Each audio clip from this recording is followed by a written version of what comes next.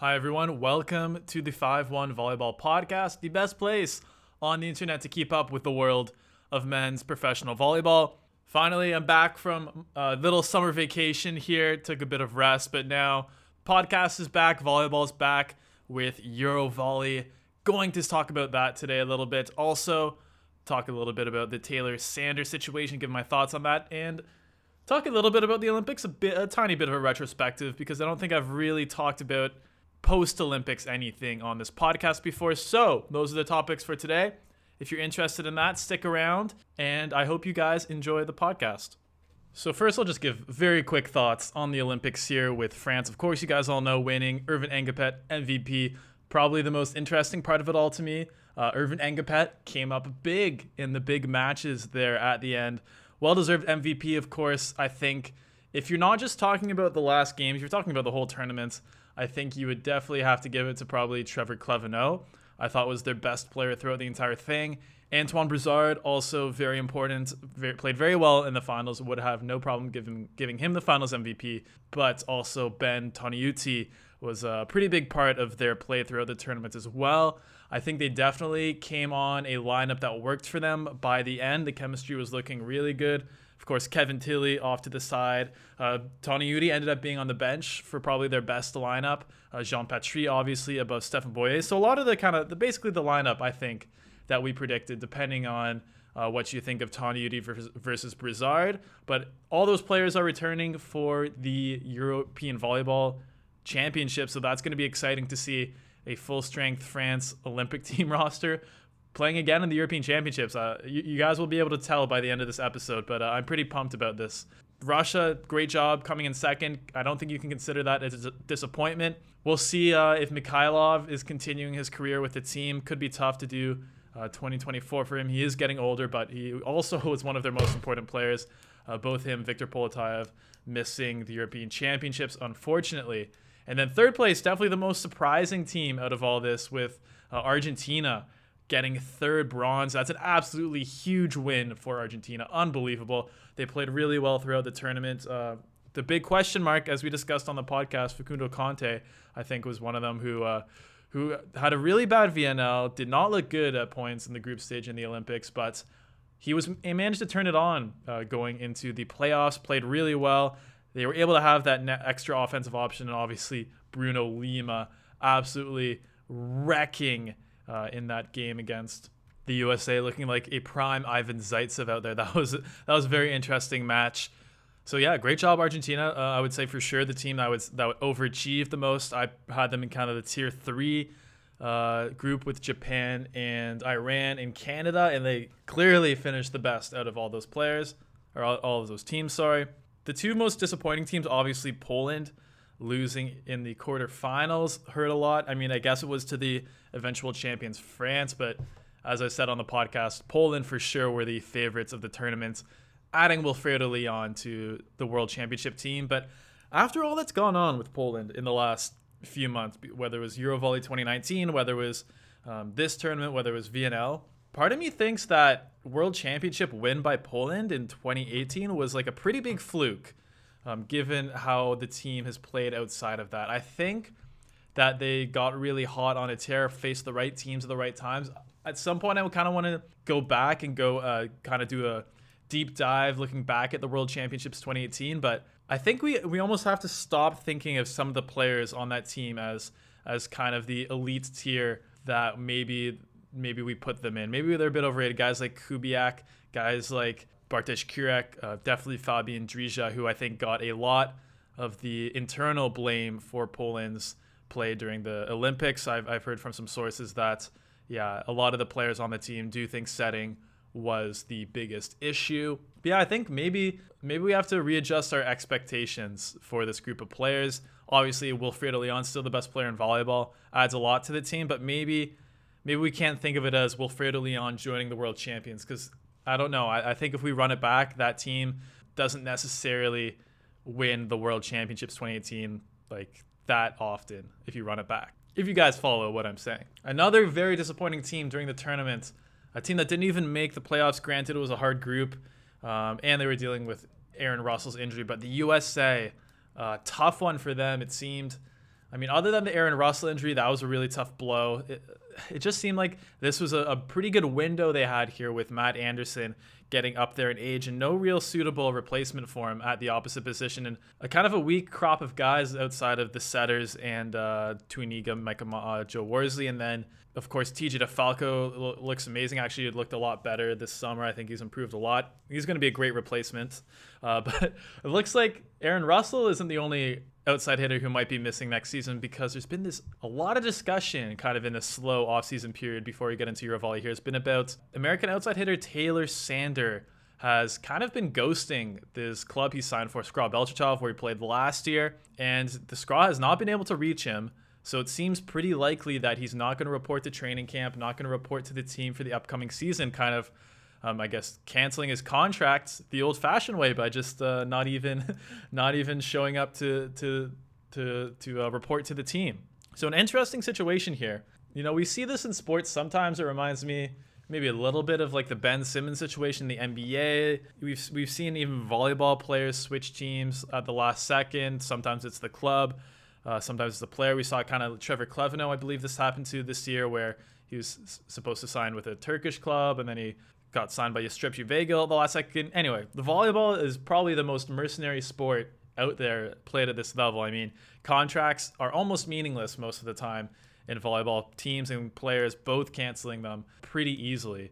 But I think this is a unique situation. I don't think it's really the fact that he's canceling the contract that's the big deal here. Because if Zenit Kazan offered him 3 times as much money, I don't think there would be anything stopping him from just not showing up to Skra and then going into Zenit Kazan, something like that. And actually, for me, it's not really the fact that he promised Skra that he would, redeem himself this year, and he promised he would make up for last season, because I disagree with this on a lot of people here. I know a lot of people were critical of his play last season. For me, he was by far the best player in Skra last season. He was probably one of the best outside hitters in the entire league, even though he missed a lot of time. Like statistically, he was hitting in the mid 50s. He was the best passer as an outside hitter in the entire league. He was serving well. Okay, he didn't look like super prime Taylor Sander, but the numbers don't lie on this one. Taylor Sander was really, really good in Skra last year, and definitely not the reason for maybe they're not living up to expectations, except for the injury, missing time. That does play a factor.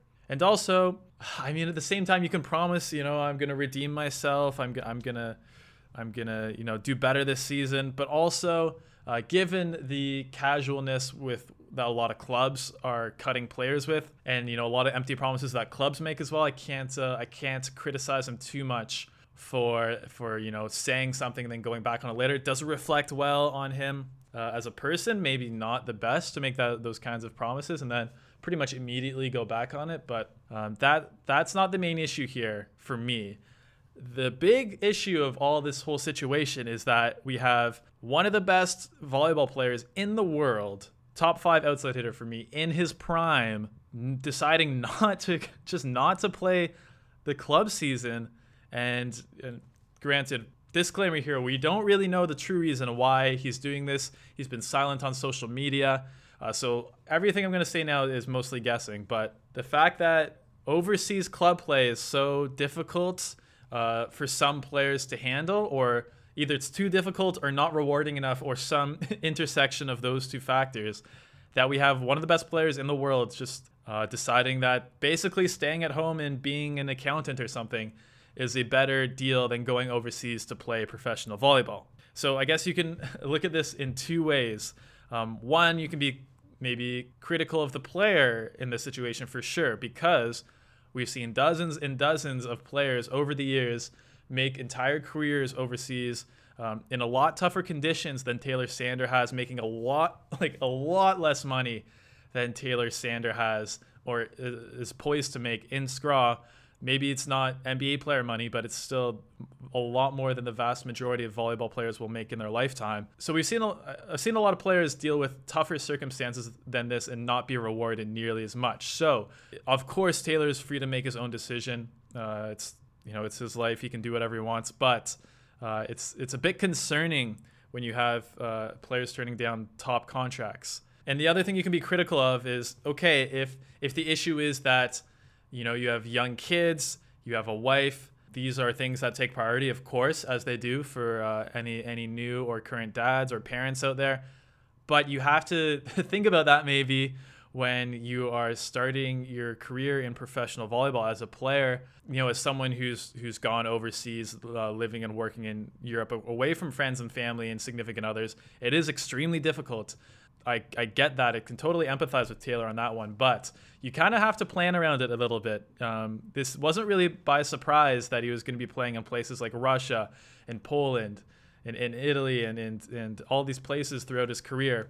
And what a lot of players do, and I think is probably the best way to approach this, is you move your family, overseas for the duration of your contract. We see that Micah Christensen is a great example of someone who's, really embraced and made a life for himself in Italy with his wife, and I think 1 or 2 kids, I forget. But yeah, he's really planned the right way, approached it the right way, has a great life playing overseas volleyball. It has really allowed him to spend more time with family and focus on his volleyball career. And I think, it's shown with Micah being the top setter in the world for a number of years now. So I guess my point is, if you want to be a volleyball player and B, marry very young, have kids very young, which Taylor Sander, if you have 2 kids at 29, at least from my perspective, that's still pretty young, then you maybe you're able to anticipate this situation ahead of time. And okay, maybe your wife doesn't want to live in Russia. She doesn't want to live in Poland, but someone like Taylor Sander, you can pretty much take your pick of teams. You can play in Lube Civitanova on the beach your whole career if you really wanted to. So that's kind of the critical of Taylor Sander perspective. And the other perspective is that we probably should have a opportunity for professional volleyball players to play in the USA. So that Matt Anderson took a year off last year. We've seen Canadian players retire quite early or take years off.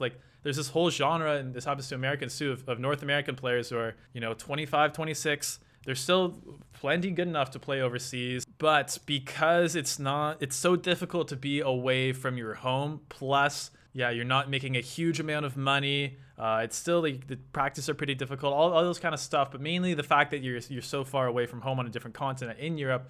Time change, 6 hours away, 8 hours away from your whole family. They have to end their professional career early, I guess, because it's not really worth it to stay over there in Europe, even though you might be one of the best players in the German league or one of the best players in the French league or wherever. But it doesn't matter because it's at the end of the day, it's not really worth it. So that's kind of where I spent a little longer on this than I thought. But it is a situation that is quite interesting in volleyball, of North American players playing overseas. Where's the line for different people? And it's very different. Taylor Sander playing in Skra Belchatov, having one of the best fan bases in volleyball, making a lot of money, having pretty much your entire need catered to as the foreign superstar, is going to decide not to play the season, whether he plays beach or, like I said, moves into HR, becomes a coach, decides to be chef, whatever he does. It's obviously not even close to the comparable to the career he's going to have, or currently has in volleyball. So it's going to be a significant step down for him. And, there's also players who played 15 years making $30,000 a year in places like Greece and Cyprus and Finland, and just, I guess, I don't know what the difference is. Passion, setting your family situation up differently, not getting married. I don't know, but it's an interesting situation. Now, I really hope Taylor, manages. Hopefully, he moves his family out to Europe and is able to spend more time with his family, and also able to play volleyball, because it would be a huge shame for a player like him to retire at this point in time, and a huge blow to Team USA, as well as Skra Belchatov this year as well. Of course, there could be something going on behind the scenes. It could be illness in the family. There could be a number of things that really would require him to stay home, and he's not obligated to tell anyone on social media. So, of course, with the big caveat that there could be something serious other than his wife just wanting him to stay home. All right, so that's 15 minutes on Taylor Sander. More than enough. So let's get to a quick overview of Eurovolley men starting today, yesterday, maybe a couple days ago, depending on when you guys are listening to this. I'm going to go through each of the pools quickly here, give my rankings, who I think is going to make the playoffs. Four pools of 6 teams each. Top 4 make the playoffs. and maybe give you guys a couple like players to watch, interesting storylines, things like that, because a lot of the games will be on YouTube, so you guys can watch that way, especially kind of group phase, pre-quarterfinals, of course. Eurovolley TV. If you guys are listening to this podcast, you're probably in Canada, USA. They're not geo-blocked, the matches, and you get, I believe, all the matches for €5. So insanely good deal for Eurovolley TV on this one. Might be a bit higher than 5, maybe 10 or 15, but either way, that's like an incredible amount of high-level volleyball for not a high price. So yeah, up to you, if you guys want to watch these games, but I would highly recommend it. Like, this is by far the most competitive continental competition, and it's even better than I expected with teams like Poland, France, as I mentioned, Slovenia, Serbia, a lot of really top elite teams sending their best lineups. Anyway, enough chit-chat, enough gossip. Let's get into the rankings and pool overviews, starting with Pool A. And let's start with my 6th ranked team, Greece, a former powerhouse in the volleyball world. Unfortunately, not so much anymore. But I would definitely recommend catching at least one of their games, just for one player. I've talked about him before, Athanasis Protopsaltis, probably the most undersized relative to his position player, like wing player in volleyball. I guess there's Nishida as well, is pretty good at this. But Protopsaltis is like a 6'1", 183 centimeter, 185 centimeter outside hitter. And has played at top clubs, played at Friedrichshafen, has played in Poland before as well. And probably the best player on this Greek team, has an incredibly undersized outside hitter, and he's got a great vertical, very very smart hitter, very powerful hitter. And if you guys are undersized wing hitters, probably a lot of you are, because it's pretty rare to have the size to be a normal sized wing player in volleyball. But Protopsaltis is a great player to watch if you want any inspiration of how you should play. Next up, ranked 5, Portugal. They did play VNL a couple years ago. They have placed all right in certain European tournaments, weren't that great at the European Golden League this year. Pretty much the same deal with Portugal as in the past, the Ferreira brothers and Miguel Tavares. Again, this kind of core group in Portugal is getting a bit older, so I don't really see them making any noise in this Eurovolley. At number 4 in this pool, Belgium. Again, similar with Portugal, pretty much the same team from Belgium we've seen over the past few years. Sam Deroux, I think a perpetually underrated player, great size, great serve, one of the best blocking, if not the best blocking outside hitter. So mostly the same team, except we have one new player, Wout de Heer, who's a young middle blocker. He's actually playing in Trentino next year. Not starting. He's still going to be behind Podrashin and Lizenach, obviously, but probably going to come in, get some good experience from those guys as the third middle hitter. And he's looked quite good, actually. I like Wout de Heer. I think he's going to make a bit of noise this tournament. Third place, I have Ukraine, who probably would have placed higher in other pools, actually. I think I would have put them in number 2 in every other pool. But unfortunately, the two teams ahead of them are really tough. Ukraine with Oleg Plotnitsky regressed maybe a little bit in Perugia, but I think he always plays better when he's like the number 1 option, and I think he will be without Wilfredo Leon here. But Dmytro Vietsky, who, if you don't know, the Ukrainian opposite hitter, had a pretty good Eurovolley 2019. I got to see him play in person a bunch of times, interview him as well. But he's even a lot better. He was one of the leading scorers in the Russian league for, I believe, Novograd this season. And again, another player that I think has gone under the radar with most fans more paying attention to Italy and Poland and VNL. None of which Vietsky was playing in, so he's going to impress a few people, I think. And of course, Yuri Semeniuk, a great middle blocker. So yeah, we saw these guys at Eurovolley 2019, but I believe the 2 years between now and then make a difference. Number 2, we have Serbia. Of course, we missed them at the Olympics, which is too bad because the Serbian team is really, really good and could have made quite a bit of noise at the Olympics, I think. Same core as always, the 2 middle blockers, Lizenach and Podrashinin, but also Petar Kuzmanovic been playing very well recently, earlier this summer. We have Atanasevic, still an interesting question mark. Judging by VNL, we'll probably be seeing more draws than Luberic, who's been playing better lately as well. But maybe, I don't know, maybe Atanasevic was able to rest a bit more this summer. Nikola Jovovic actually looked pretty solid, fairly dependable during VNL. So that's one of the question marks for Serbia checked off. It's still no libero, but we have Ivovic and Kovacevic on the outside. So yeah, a very solid team, top to bottom, except for that libero. So yeah, Serbia definitely, they won Eurovolley 2019, and it's the same team pretty much. With I don't think anyone's really regressed except for maybe Nemanja Petric since then. So they are looking very solid. Oh, and of course Atanasevic, but I think Ivovic and Lubric are more than capable replacements. Number 1, I have Poland. Not too surprising. What is surprising is that they went with pretty much the same, or if not exactly the same lineup as in the Olympics. Of course, we'll see a lot more of the bench with less at stake in Eurovolley until the later rounds. But Poland, they have some revenge games to go here. First of all, getting bounced to the Olympics, I don't think anybody expected that. And least of all, the uber confident Poland were not expecting to go home that early with no hardware. So what it sounds like from Vital Hanen in the Polish media is that they were planning on kind of not taking Eurovolley seriously after the Olympics, but considering how the Olympics went and how poorly it went, they decided to give more emphasis to this tournament. So we'll see if the Poland revenge tour works, and of course, revenge also for that first big tournament with Wilfredo Leon in Eurovolley 2019 not going according to plan either. In Pool B, my 6th place team, Montenegro. Again, not a lot of people familiar with Montenegro volleyball, I'm sure. If any of you guys listening are from Montenegro, I'm sorry. But we do get an opportunity to see a fairly solid team here. I think there actually will be better than people expect. Mostly going on what I saw from Eurovolley 2019 and the qualifiers, because we actually, a lot of these players don't play in top clubs, but Vojin Kacic, their captain, looked quite good in Eurovolley 19. And I also, very underrated player, Nikola Lakcevic, their libero, is actually a very, very solid libero. Not well known because if you're not an absolutely elite libero and you're not from Italy, Poland, Russia, or Brazil, just a tough living for a libero out there.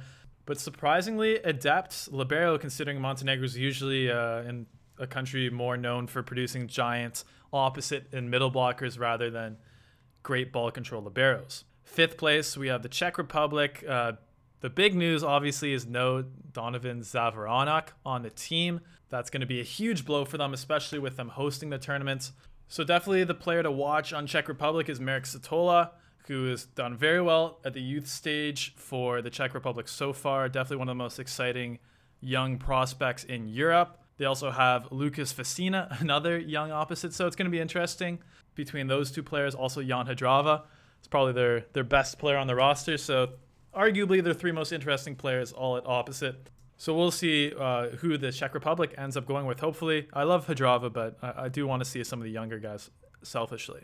Next up, I have Belarus. Tough to choose between them and the number 3 pick, but I really like this Belarus team. Actually, I think they're on the up and up. They've done quite well at the youth tournaments with this group of players.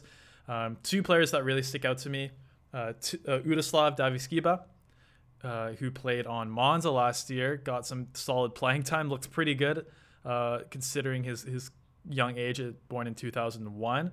I think definitely going to be a player who can have a full career in Italy because he's already starting at his young age. So he's going to be an exciting player. And also, I guarantee you tons of people are going to be talking about this guy, another Udoslav, Babkovic, who has got to be like 7'2", 7'3". He is absolutely massive. One of the tallest volleyball players I've seen play on the court. Also, he was rocking a mohawk during the Eurovolley qualifiers, which made him look even taller, and looks surprisingly spry for someone of his size. Reminds me a bit of Kristaps Porzingis, the basketball player. So I think he has a ton of potential. Got snapped up by Fikel Novi Urengoy for next season. So I know I'm not the only guy with Babkovic on my radar. I'm looking at their roster right now. He's probably going to start for them next year. Like, I think he's listed at 202 on Volleybox, but guys, if you watch Udoslav Babkovic play, like if Babkovic is 202, then I'm like 150. This guy is an absolute giant. But ultimately, I put them below Bulgaria, who is a little more experienced. Also, a few young, exciting players. It's going to be interesting who they decide to go with at outside hitter. I think opposites, obviously, Sokolov. If he's playing the whole tournament, we have Saganov. I don't think they really have any other options at setter. But outside hitter, they could go with Skrimov, Aspurov, Atanasov, Georgi Petrov. So Aspurov and Petrov, two younger, high potential outside hitters. Atanasov, super athletic, very fun to watch. Love Atanasov, but a little older. And Skrimov, the oldest of the bunch, but probably the best player. Maybe Atanasov. Probably, but no, I should Atanasov over Skrimov. But extremely strong server, fun player to watch. So definitely a few question marks with Bulgaria, but I think the overall talent level is high enough that they're probably a playoff lock here. I could see Italy dropping a bit here too. They are sending a pretty strong lineup. Gianelli is playing, Fabio Balasso in for Kalachi, who I think is better than Kalachi anyway. Micheletto, of course, playing in the tournaments is like arguably maybe with Gianelli, but those two are definitely the faces of the team at this point. And whatever rotating cast of like the 15 Italian middle blockers there are. I do like Lorenzo Cortesia though. He's 99, I believe. I think he actually has a lot of potential to maybe fill in as a starter on the top senior team as well. But obviously, opposite's going to be a pretty big issue here for Italy with no Zaitsev. The two guys are Julio Pinali, who has been pretty up and down recently, and the other player is Yuri Romano, who I've never heard of before he made the roster for this tournament, where usually, like pretty much always for Italy, you know who the players are well before they hit the senior team. But yeah, Yuri Romano opposite, a bit of a Hail Mary play, I think, for Italy. Probably pretty athletic, 203, good size, 97, same age as Giulio Pinali. Played for an A2, though. That's a bit of a red flag. Usually if you're an Italian player and you're at all half decent, you're going to land on a roster in A1. You played for Siena the last couple seasons. You might remember them, the team that had Maruf and Ishikawa. The 1 year they played in A1 and somehow like had by far the worst record in the league, despite having a pretty good roster. I think they had Hernandez as well. Anyway, Yuri Romano going to be interesting, but I think overall I'm excited for Italy. I think it's kind of a combination of their VNL and the Olympic roster. And of course, at number one, a team that I will never underrate at Eurovolley or even any competition ever again, Slovenia. The fourth place team at VNL and one of the most impressive VNL performances. I had way underrated them in that tournament. They clearly can play at a top elite level in international volleyball. I think we're largely going to see the same roster as we did at VNL. Tina and out, Clement Chebouls. We'll see if we see Clement Cheboul ball again with him as by far the first option on offense. Jan Kazamernik, Alan Payenk. Gregor Opret had a fantastic setting performance at VNL. We'll see if he can replicate that. Yanni Kovacic, one of the best liberos in the sport of volleyball. And then probably Rok Mazic, the 2002, one of the top prospects in the world. I'm probably going to see him some more. But he's no longer my hidden gem. I think most volleyball fans, and definitely if you're listening to this podcast, know how good Rok Mazic is at this point. In Pool C, my sixth place team, North Macedonia. Not too many storylines here, of course. The Georgiev brothers, Nikola Georgiev, the opposite especially. Pretty strong scoring opposite. Also very entertaining, very passionate player. He's a little older, but I think he still has at least one good Eurovolley left in him. And the only other potentially important player here for me is Alexander Lajevtov, who's playing in Ravenna next year, the outside hitter. Actually has looked pretty good. Definitely the other standout player on North Macedonia the few times I have watched them before. And given the sorry state of Ravenna's roster for next season, he actually could be starting in Italian A1. So that will be interesting, but we'll see if he's up to the task. Number 5, I have Spain. Interesting fact about Spain, they won Eurovolley in 2007, which is crazy to think about given the unfortunate state of their team right now. Player who's probably most interesting for them in qualifiers was Augusto Renato Colito, playing in Germany next year, the 97 opposite. But they do have their best player also at opposite, Andres Vienna. So I'm not sure what's going to go on for this team. I do like watching Andres Vienna. I do like watching Angel Trinidad, fantastic setter. I do like watching Vigil, the middle, but still, it's going to be a tough road for Spain. They barely qualified for the playoff phase the last time. I don't think it's going to happen this time. Finland, the host of Pool C, I'm putting in 4th place. I do hope they make the playoffs. We've kind of had an interesting situation in this Eurovolley where a lot of the hosts will be fighting for a playoff spot at home. So hopefully the home crowd boost gives Finland the energy it needs to make the playoffs. Similar Finnish team to what we've seen before. However, big question mark for them, for me, is who the outside hitters will be. I'm not entirely sure. We have Nico Suikkonen, who played in France A1 last year, 99, pretty young guy. We have Antti Roukainen, who played in Germany with some experience as well. All guys around 190, so some smaller outside hitters for Finland. I really don't know who we're going to see here.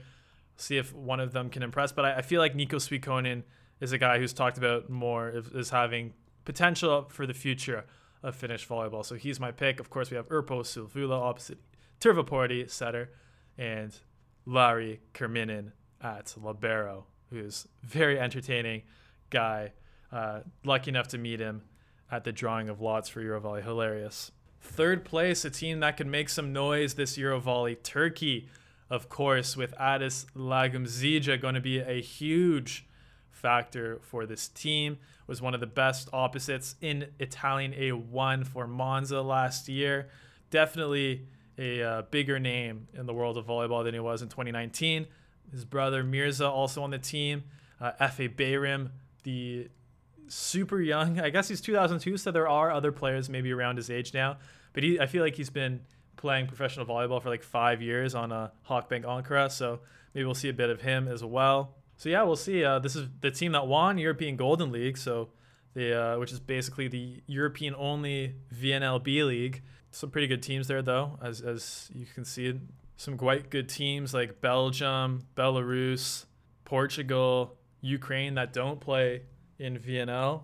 So a pretty competitive tournament. Turkey won, and they're adding their much better setter Arslan Exley to the roster. So Turkey, yeah, could make some noise, maybe win a playoff game even. At number 2 in the pool, I have the Netherlands. It was tough between this team and Turkey for the 2-3 spot in this pool, but can't bet against Namir. Going to be one of the best players in the entire tournament. Thijs ter Horst also had a pretty good VNL, so we'll see hopefully a lot of him featured as well. It's just, yeah, the rest of the roster, especially the second outside hitter position, does not, and the setter position doesn't inspire much confidence. So that's always, the Netherlands still going to have the same issues that they had as last time in the VNL. So I don't see them. Their ball control, their serving isn't, other than Namir's, isn't quite at the level that a lot of the other top teams have. A very interesting team to talk about here, Russia, with no Maxim Mikhailov, no Viktor Poletaev, but a couple of interesting players in the mix. For sure, one guy I'm excited about to fill in at opposite, Kirill Klets. A younger Russian opposite, was part of a pretty good youth teams on the Russian national team, played overseas, interestingly in Germany and Bulgaria for a couple of seasons, but came back to Russia last year. Was one of the leading scorers of the league on Krasnoyarsk, Yenisei Krasnoyarsk. And for sure, you guys will see right away when he gets on the field, the guy is huge. He's listed at 210, might be even taller than that at this point. And yeah, he's a very well-built guy as well, big shoulders, big chest. So funny player to watch. Obviously pretty athletic, pretty big. Still working on a lot of the other parts of the game, the skill parts of the game. But Kirill Klets, I could see him. He's definitely a candidate to fill in for the Russian national team. Opposite position after Mikhailov and after Poletaev. Of course, we could just see Zigalov as well. He's pretty good, but definitely more of a older, safer pick. I'm also excited to see Sergei Tetyukin on the team.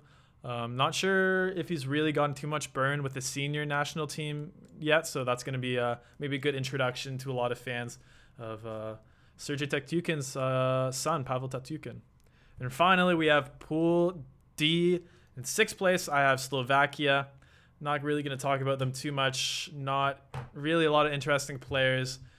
For some reason, I feel like Slovakia should be a better volleyball country than it is, but for some reason, they just have never been able to produce, and recently, a full lineup of talented players. In 5th place is Latvia, qualifying for the first time on the men's indoor side. A couple interesting players here. Advers Ozolins, during the qualifiers, which happened like a year ago, it seems like forever, Probably the most impressive player to me, Denis Petrovs, the setter, has played in Russia actually before, so he's pretty talented as well. Gustavs Freemans, one of the middles, born in 2002, 205 centimeters tall, playing in the newly promoted Prisma Taranto in the Italian A1 league. So if they have a good scouting department, he could be a player to keep your eye on. In fourth place, Estonia, the host, another kind of host country.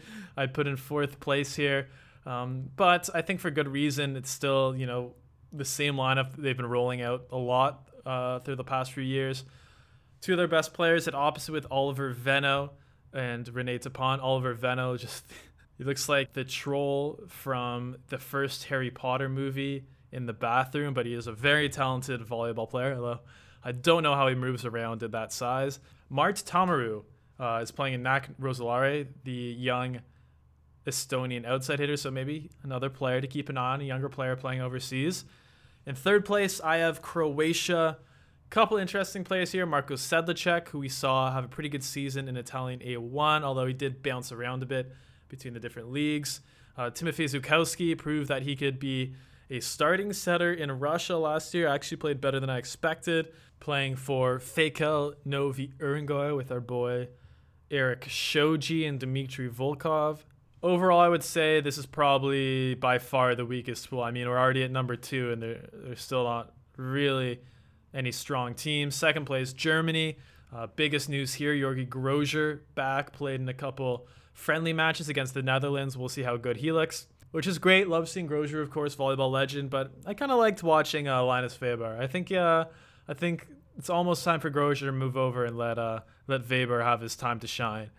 We have Anton Brem back as well, missed VNL, so a couple of decent additions to the German roster, but overall, I wouldn't say are a real threat to make it past quarterfinals at best. And in number 1, I mentioned them at the beginning of the podcast, France, with their entire Olympic roster intact. No Stefan Boyer, no Kevin Tilley, but it doesn't matter. Those guys weren't playing anyway. So yes, we have Engapet, we have Grebenikov, we have Brizard, we have Toniuti, we have Trevor Clevenot, we have Jean Patry, we have Nicholas Legov, we have Bartholomew Chinez, we have the whole gang, all the gold Olympic rosters. I'm sure they're going to have a lot of people rooting for them after that absolutely incredible Cinderella story at the Olympics. So happy for them. Great team, lots of fun, so validated. And of course, the first tournament with new coach Bernardino, the former coach of the Brazilian national team, Bruno Rezende's father. So it'll be interesting to see a different approach for the French team after a decade of Laurent Tilly. So that's going to be an interesting storyline. And that's it. That's all 4 pools, all 24 teams in Eurovolley M. Remember, watch on YouTube or Eurovolley.tv. Going to be a great tournament. It's a lot of games for the first few days. So if you're overwhelmed, don't feel bad. Just maybe pick out a few games, important games to watch. And other than that, keep an eye on the standings. But yeah, I think definitely underrated tournament that if you're someone following the Italian A1 league, if you're following VNL, if you're following these tournaments, Eurovolley is right up there in terms of competitiveness, especially once we get on to the later stages of the tournament. So, hope you guys enjoyed me being back on the mic on this podcast. Remember, always keep an eye on the CEV European Volleyball YouTube channel for the European Volleyball Show that I do with Rob St. Clair on Fridays. And other than that, I hope you guys enjoy the tournament and have a great week. Bye.